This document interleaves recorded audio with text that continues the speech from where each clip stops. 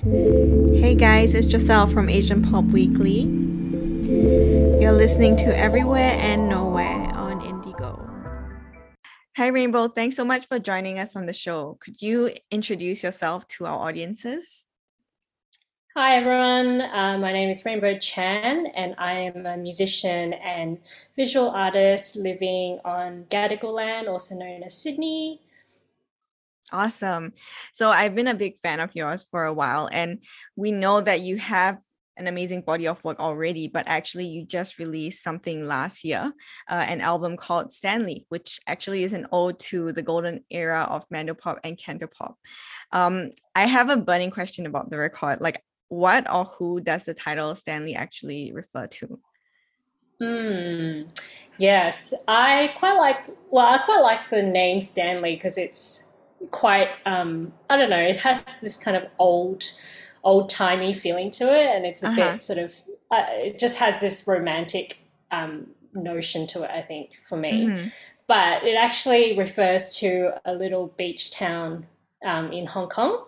Mm-hmm. And my parents in the 80s, before I was born, they owned a fashion boutique where they would sell like American jeans and sort of like kind of like Mm-hmm. Western kind of style clothes. Cool. And they would pick up their fabrics and their clothing wholesale from Stanley because it's sort of like a market town as well. They have a lot of sort of outlets and market. So I remember going there a little bit later on when I was a kid and just seeing, like, really kind of liking all the souvenirs and all the kind of trinkets in this place. And I think this idea of like souvenirs and ornaments and things that we accumulate over time that kind of sort of seemingly trivial and become like a little bit outdated over time. I felt Mm-hmm. like that was a nice parallel, a nice metaphor for I guess these like old pop songs that I've become obsessed with, and they kind of become dated over time, but you love it for that nostalgic and retro feeling.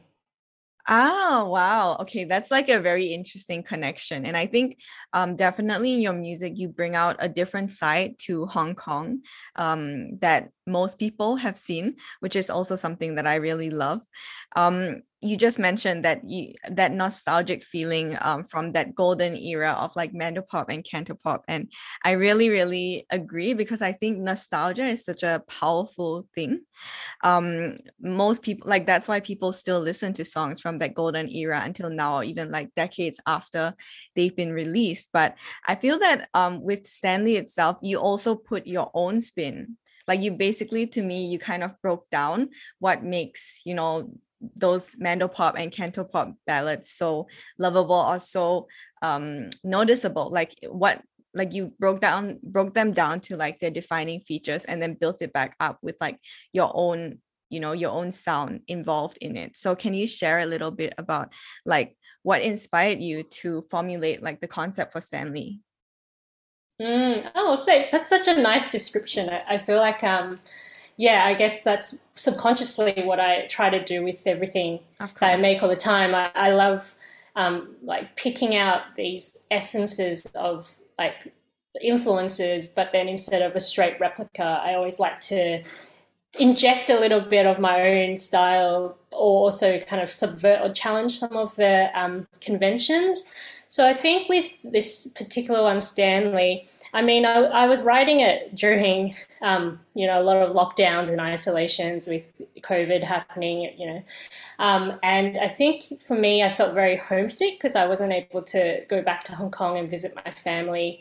And so I was listening a lot to like Teresa Tang and Faye Wong and a lot of these sort of like divas from my Yeah. childhood during this time. And because clubs weren't open, I felt like I was writing a lot more sort of introverted songs that were for the Mm-hmm. bedroom almost, like Right. rather than because I think with the previous album I released, Pillar, that was very sort of club oriented and Yeah. more electronic, more dancey. But with this one, I really was writing with a guitar, with a piano, and stripping it right back, and then building the electronics on top of it. So I think maybe that's why the deconstructed sound is sort of there because the skeleton was formed just with the bare minimum, and then it was sort of like then building layers over the top of that to get it to the finish line. But yeah, I really love the way that Mandopop and Cantopop have these very dramatic melodies. I think because, you know, with Chinese, because it's a tonal language, Mm-hmm. the relationship between melody and lyrics is so intricate. You can't just sing anything and put it to Yeah. any kind of melody. The way that English, you know, or no non-tonal languages, you can be quite acrobatic and do Mm-hmm. whatever. Um, but or quite monotonic actually, and it would be fine. But because Chinese is naturally such a has such natural contours, I really loved, I guess, studying that a little bit and thinking Mm-hmm. about these big jumps in the melodies and these really dramatic kind of runs because they correlate with the way we speak, and then being able to transport that into an English song or English language song, mainly because my Mandarin and my Cantonese is not good enough to write a full ballad. If I could, I would. Mm-hmm. So it's like maybe there's a little bit of that kind of deconstruction as well. It's like kind of figuring out the formula, but then transporting it to a slightly different context or one that's more reflective of where I am currently, you know, with Definitely. my cultural background or my yeah, where, you know, how I grew up. Yeah, well, I feel that that's like such a huge undertaking, and that it was really interesting how you mentioned how Mandarin is such a different language to English. I was wondering, like, was it a very smooth process for you, like when you were deconstructing like those Chinese ballads and the melodies and how they were moving? Were you able to very like smoothly replicate them in your when you were writing and like put pen English lyrics to them, or was it something that was like a little bit like you had to switch your mindset a bit to like make that happen?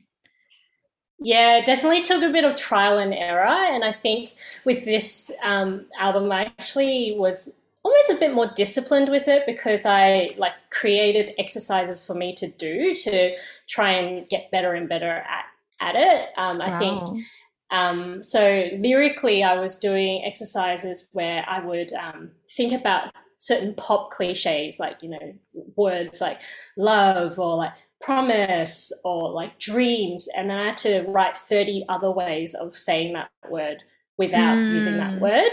And mm-hmm, so a lot of images came up, which I think like in a lot of Chinese pop, there's this really strong sense of like romantic imagery, you know, either to do with like nature or flowers or the yeah. weather, or it's like this very romantic feeling. So I was trying to challenge myself to build up a library of those type of metaphors, and then in terms of the melodies and stuff, yeah, that definitely took me a while because I had to try and find like suitable chord progressions, and then even just my singing style I think changed a little bit because with the divas, I think when they sing they have a slightly more pure tone and then a little bit more nasally as well, like the way they Mm-hmm, project has a slightly brighter sound. yeah. So I think with my singing style in this one I was trying to just push my voice a little bit in a slightly different tone, in a slightly Mm-hmm, different kind of style. right. Yeah, so yeah, there was a bit of, I mean, a bit of role playing or something like that as well. You know, there were certain demos where I really was seeing like just pretending to be Teresa Tang and then dialing back later on to just make it sound like myself and not completely someone else. Wow. I mean, that is a really interesting process, and I love hearing about it because I think it's I think that's when you talk about it, that's probably why like it was very clear to the audience, like anyone who's listening to this and has some semblance of knowledge of like Cantopop or Mandopop, I think they can very clearly see that link, but they also see like actually there's something different. So like honestly, great job on that. I loved seeing that connection because obviously Mandopop is something that I'm very, very fond of.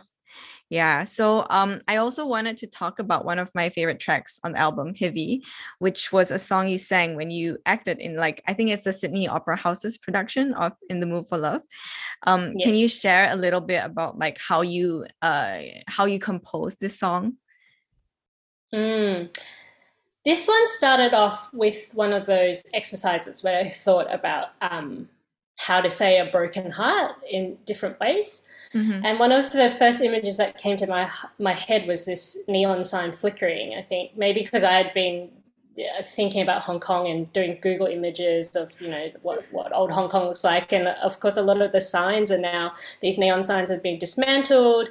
There's a really great project by M Plus Museum to actually conserve some of these signs and add it to their collection, and they've created this really beautiful library of like the old designs. So I was just thinking about that, and being a really beautiful metaphor for something that's obsolete and broken, but has this really tender glow at the same time. And I thought, wow, that to me really actually feels like a freshly broken heart.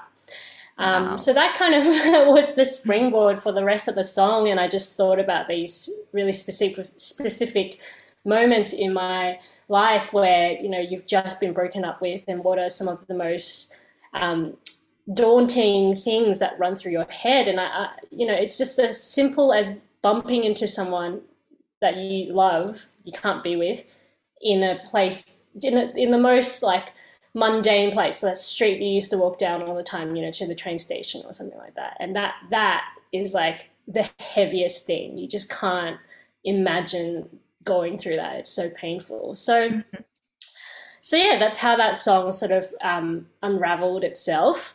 And it was one that I wrote on the piano. So I think it started off very bare bones, very like singer-songwritery. And then I decided to replicate these like bossa nova style type of like beats that I love, because as a kid I used to have like old Casio keyboards, and then before I could learn how to play piano properly, I just pressed the presets and they would have the accompaniment. Yeah. So yeah, and I love that. So I wanted to emulate that sort of preset beat, and just drown it in this sort of tape saturation to amp up the retro feeling of it. And then another thing I loved doing on Heavy was a string arrangement.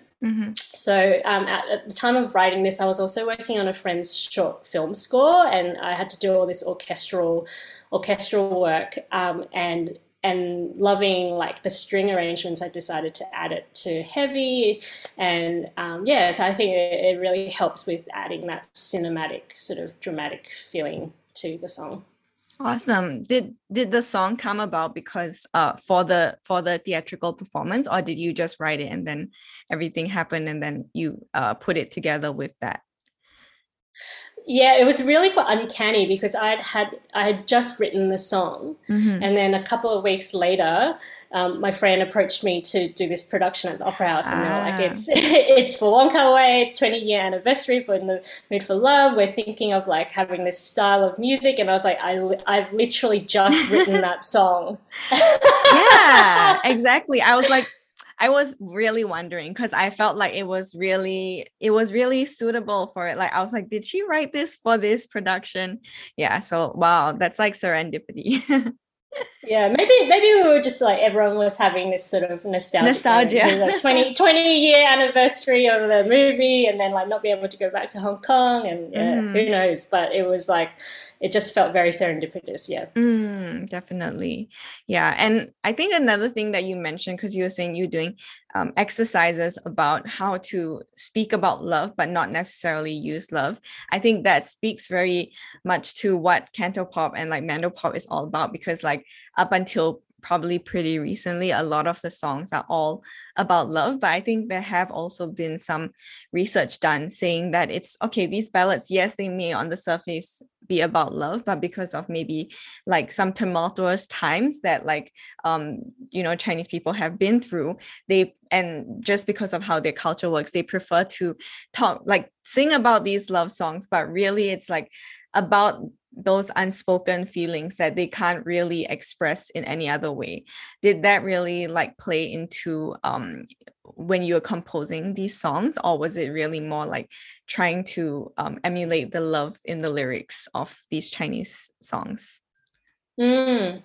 I think it was a bit of both. Maybe like subconsciously, I was doing like, yeah, a bit of both. I think for Yeah. me, I always try to write from a position of my own stories and my own heartbreak, because I feel like if I write about something else as the starting point, it feels somehow disingenuous. So, Hmm.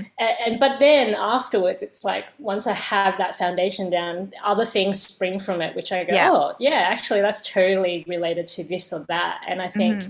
yeah, there's a lot of unspoken things. People can read into the songs if they want to, and yeah, but mainly, really, I think a lot of these songs on Stanley is about distance and about change and about like loss, basically loss Hmm. and grief. And people, I feel like other people have experienced the songs in different ways, a multitude of ways that I hadn't thought about previously. And there's a sort of invitation there for the listeners to inject their own kind of memories and feelings into it. Awesome.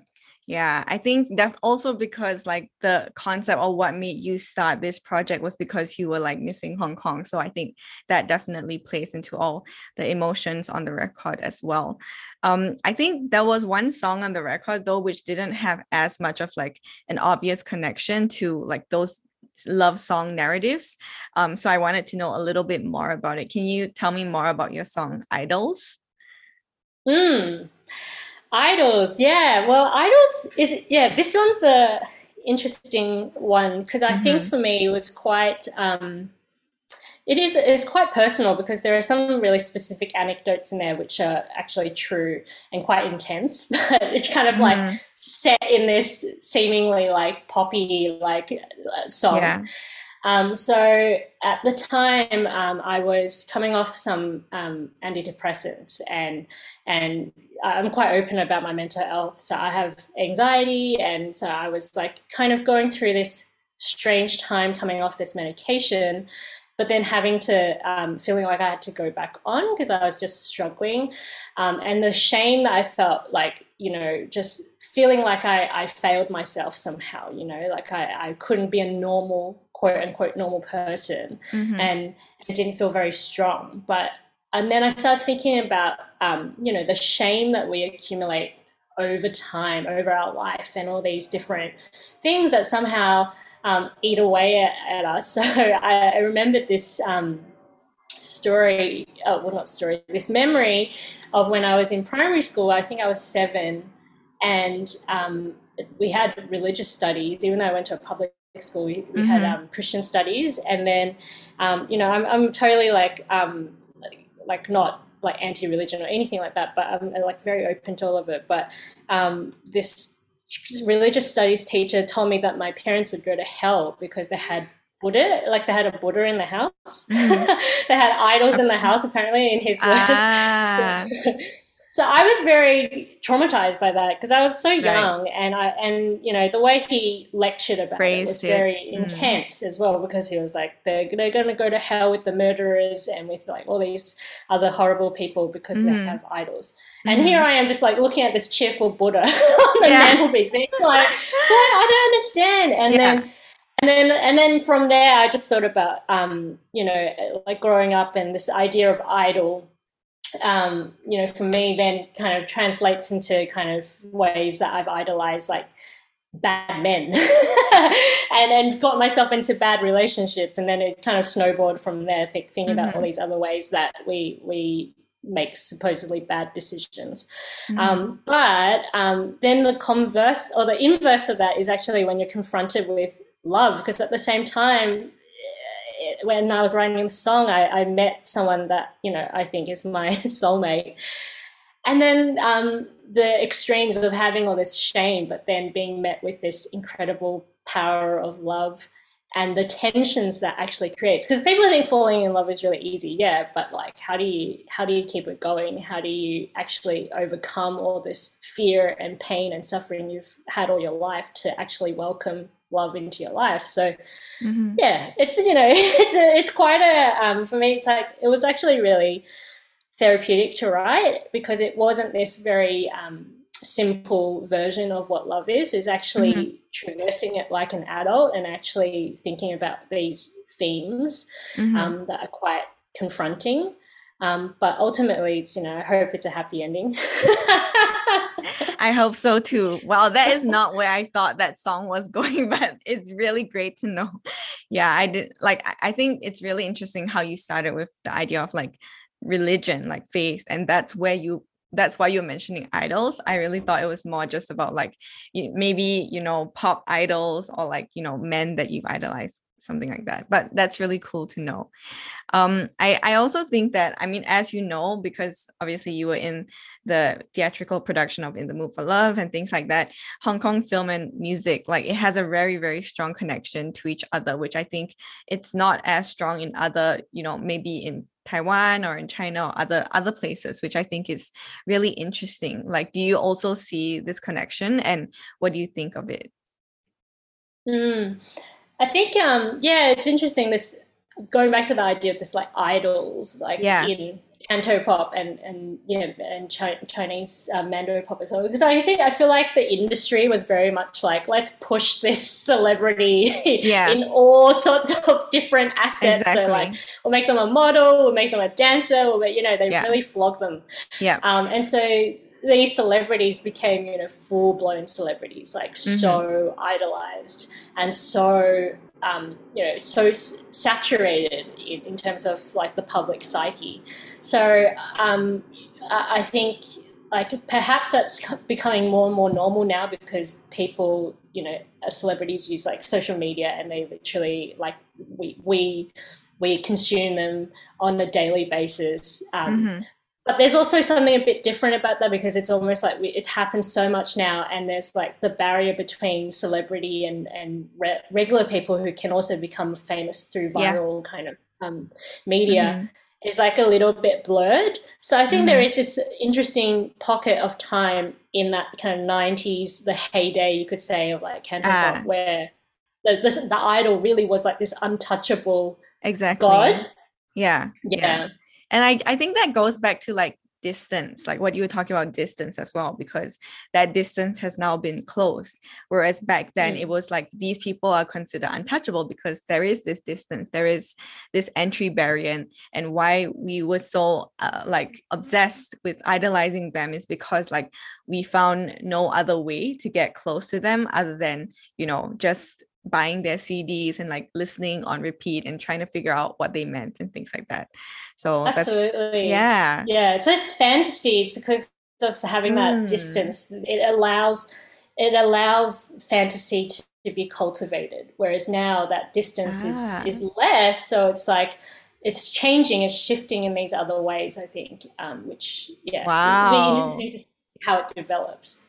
And that's interesting as well because like I mean the whole album is kind of about like nostalgia and like nostalgia for those old times, and it's interesting how that shows itself in different ways. It's not necessarily just about how the melody is constructed, how the lyrics are presented, but also about the concept of these divas and how Yes. yeah, and everything, the context surrounding them, which is really cool. Yeah, yeah. Awesome. You also mentioned previously like that this album is like your way of processing, everything that's happened in Hong Kong in the last few years. Would you say this is like your way of preserving a side of Hong Kong that you love?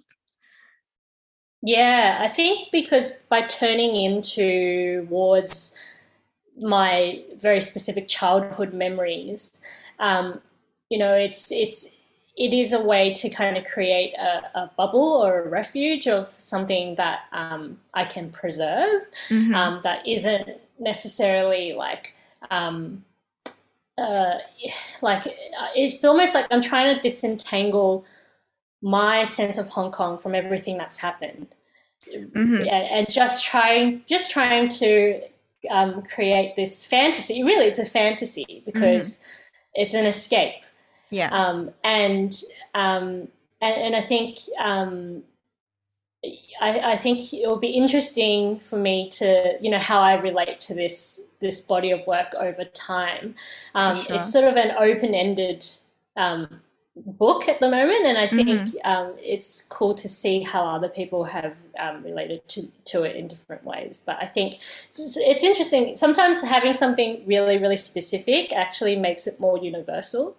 Mm. So even though all these anecdotes and kind of songs are always grounded in these personal stories, I feel like listeners have been able to relate to it in these other really specific ways to their own life. Mm-hmm. That also resonates with the current kind of situation. Yeah. Um, yeah. Cool.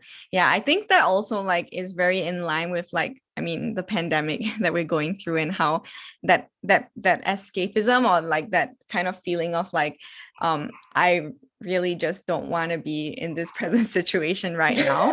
And yeah, and I felt myself thinking that more than I ever have, you know, like I wish like the last 2 years were just like erased. Sometimes I think that I'm like, oh my gosh, like this is ridiculous.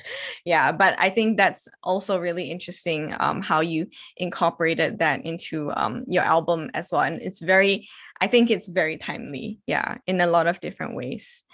I think one of my, I'm coming to the end of my questions, but I also wanted to ask like, what do you have a favorite song on the record?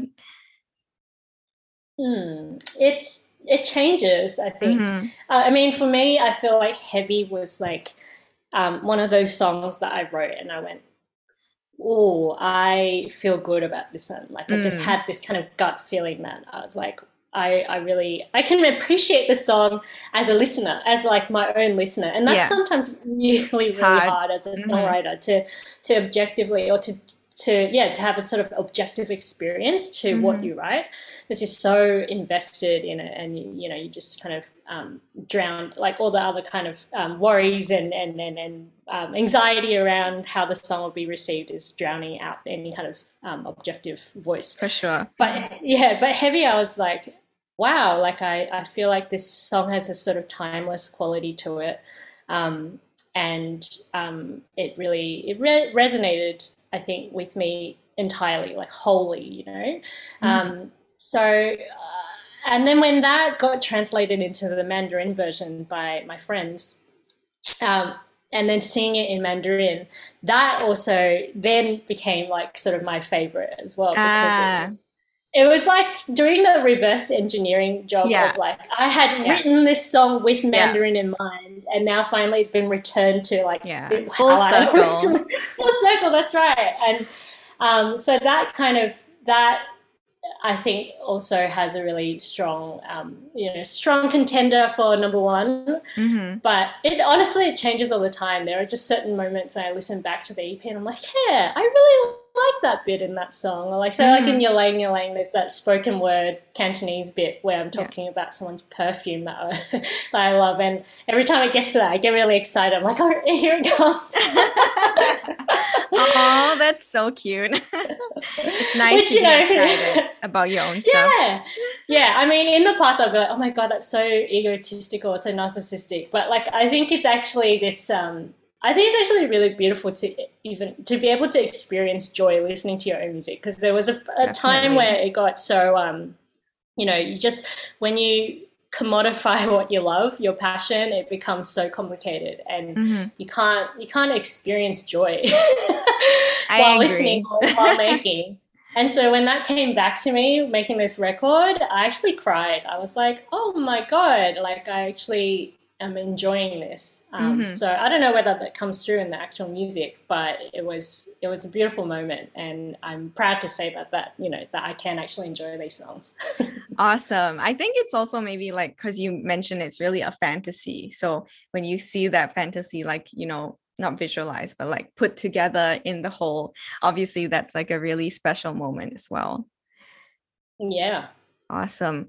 Okay, I have one last question because so this interview is actually going to be like appearing in our like Lunar New Year episode. It's going to be, I think it was in part, it was inspired by like your album because I felt like, oh, this is the vibe that I want for this show. And then I kind of built around that. So to end things, would you be able to teach us some like Cantonese New Year greetings? I can't really speak Cantonese. So Okay, we'll start off easy. We'll start off easy. okay, okay. 恭喜發財.恭喜发财. Okay, right? That's yeah, 恭喜发财. Yeah. 恭喜 So 发 that 财. would be what? How do you say that in Mandarin? 恭喜恭喜发财. 发财. Yeah, Yeah, yeah, so pretty yeah. similar. Okay. 新年快乐.新年快乐. 快乐. Yep. 新年 Happy 快 New 乐. Year. Oh, okay.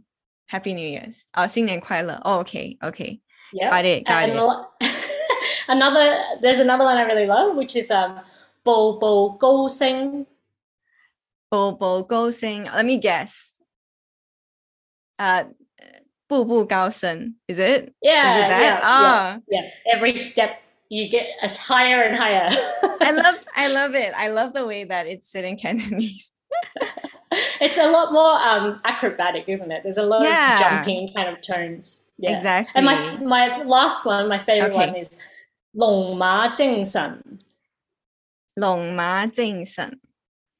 龍馬精神.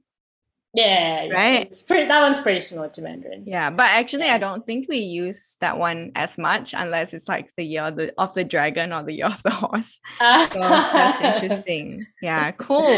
Thanks so much for that. I personally really love Cantonese. Like, even though I can't speak it, I don't know why. I just love hearing people say things in Cantonese. It's really fun. It's just like a really like entertaining language. Yeah, and the slang is also really funny as well, I think. The slang that keeps coming out.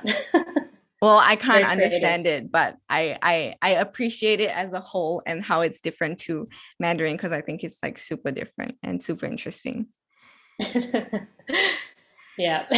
Awesome. Okay, thank you so much. And wait, let me see how I can end this. Okay. Thank you so much, Rainbow, for your time today. And do you want to tell everyone a little bit about where they can find you on social media?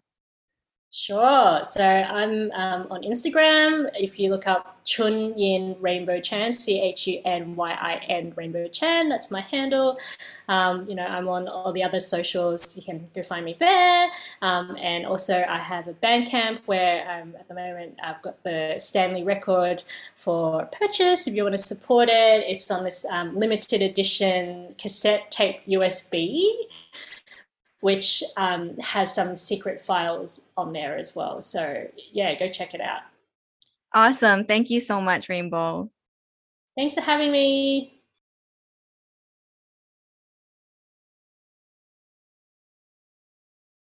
Hey guys, it's Giselle from Asian Pop Weekly.